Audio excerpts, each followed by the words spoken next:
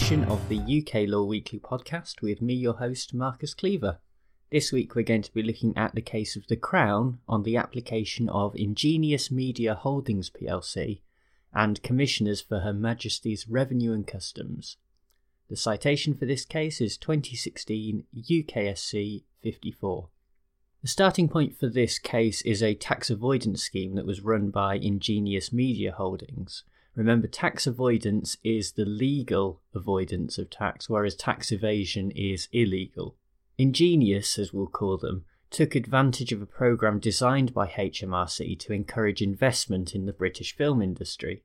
Essentially, people can set the money aside that they are investing in the film industry from their income, and so they can make a lot of money by doing this. A number of famous names and faces have taken advantage of this scheme in the past. Former England manager Sven-Göran Eriksson has done so, Sir Alex Ferguson as well, and also the current England manager Gareth Southgate. Obviously, HMRC wasn't too pleased that its scheme that was set up to help the British film industry was in actual fact just helping former footballers get more rich. HMRC have since clamped down on such schemes and are trying to get people to repay the tax that they have owed or have avoided. However, before they managed to do this, they also engaged in a media campaign to try and discourage people from investing in these schemes and to also highlight the fact that they existed.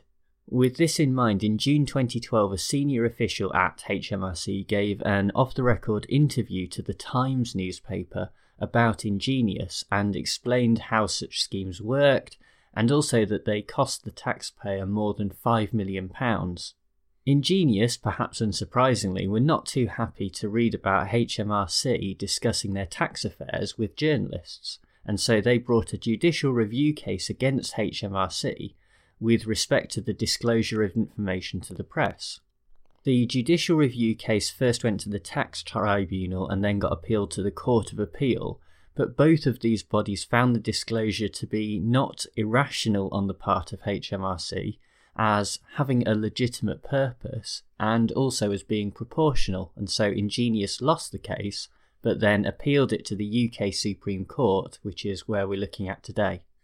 The Supreme Court took a slightly different and perhaps a more broad approach to this case. Rather than seeing it narrowly as a purely judicial review case, they also saw it to involve the common law question of confidentiality. This concept of confidentiality is clearly important to any tax system, and it's important that Her Majesty's Revenue and Customs do act in a confidential manner, so there's no reason why this part of the common law shouldn't also apply to them. However, the Supreme Court did note that we have to take the law as a whole, and this common law concept of confidentiality can be overridden by statute in particular circumstances.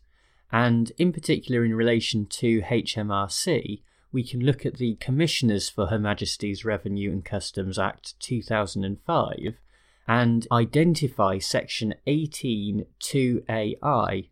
This section overrides the common law of confidentiality for HMRC and states that a disclosure can be made for the purposes of a function of HMRC.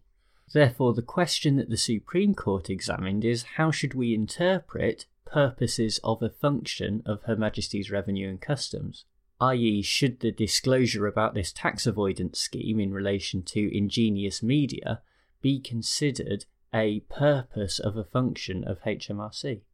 Unsurprisingly, the lawyers for HMRC wanted a very wide interpretation and argued that HMRC should be able to disclose anything in any circumstances that had anything to do with collecting revenue.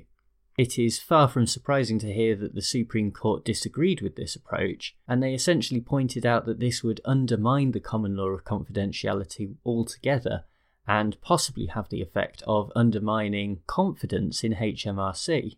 They noted that Parliament could not have surely intended such wide powers, and so the Supreme Court held that disclosure should only be allowed when it's necessary for fulfilling the primary function of HMRC.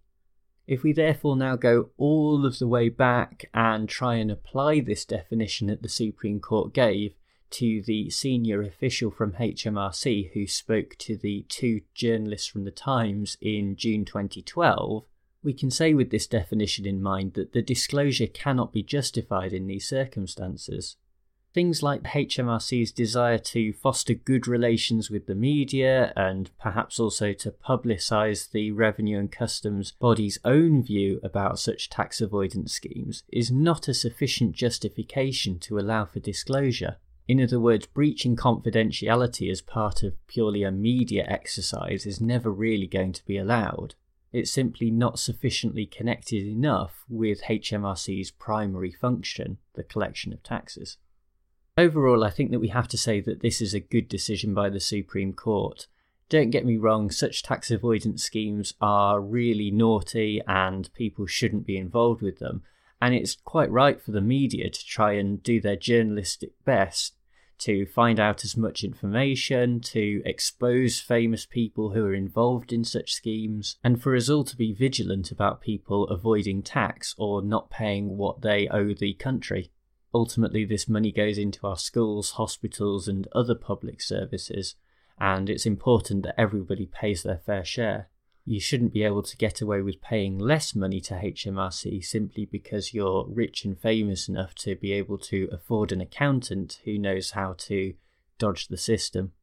However, do remember that tax avoidance is a moral wrong, but not necessarily a legal wrong, and this means that HMRC themselves have to be very careful when they're attempting to oppose such schemes.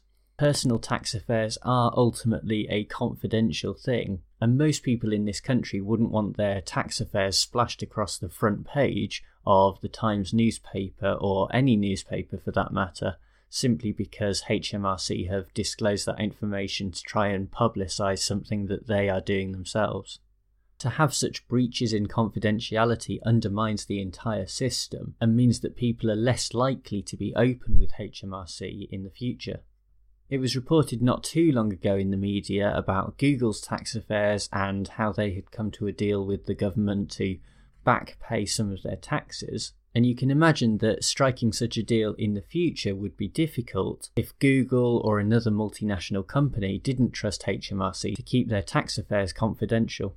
It's certainly not for an official department of the government to name and shame various companies. Okay, in this case, Ingenious Media Holdings were not exactly the nicest company around, and they were certainly not very honest. But if we breach the principle in this particular case, then it raises the question about whether HMRC would do the same thing in the future for companies that have acted in an honest and open fashion. Well, that's enough from me for this week. Thanks as ever to bensound.com who provide the music for this podcast. Remember to leave a rating and a review in iTunes, and I look forward to speaking to you next week. Bye!